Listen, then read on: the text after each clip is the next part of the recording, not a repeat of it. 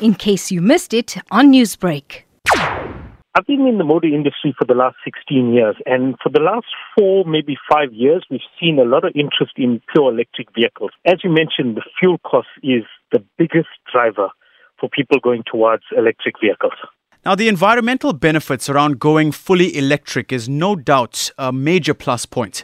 But what about the negatives of electric cars then? We know that they have to be charged, of course, which can be a problem at times in South Africa, especially with load shedding. Load shedding so much is not the problem because, best case scenario, load shedding is around 2 hours. The charging of the vehicle, depending on when you need to charge, it takes between 8 to about 14 hours, depending on the vehicle.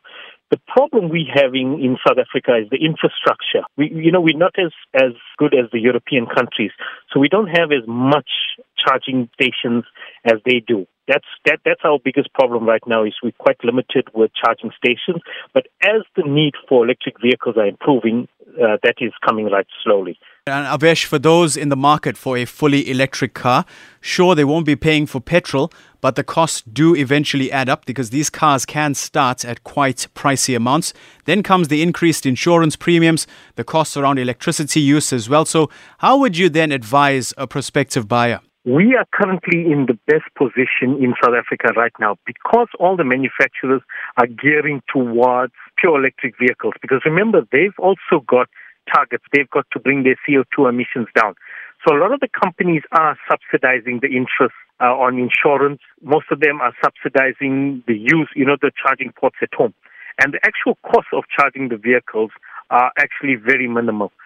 For a fully charged vehicle from empty will cost you in the region of about 60 to 80 rands at current prices. So if you put that into terms, the running costs are absolutely nothing.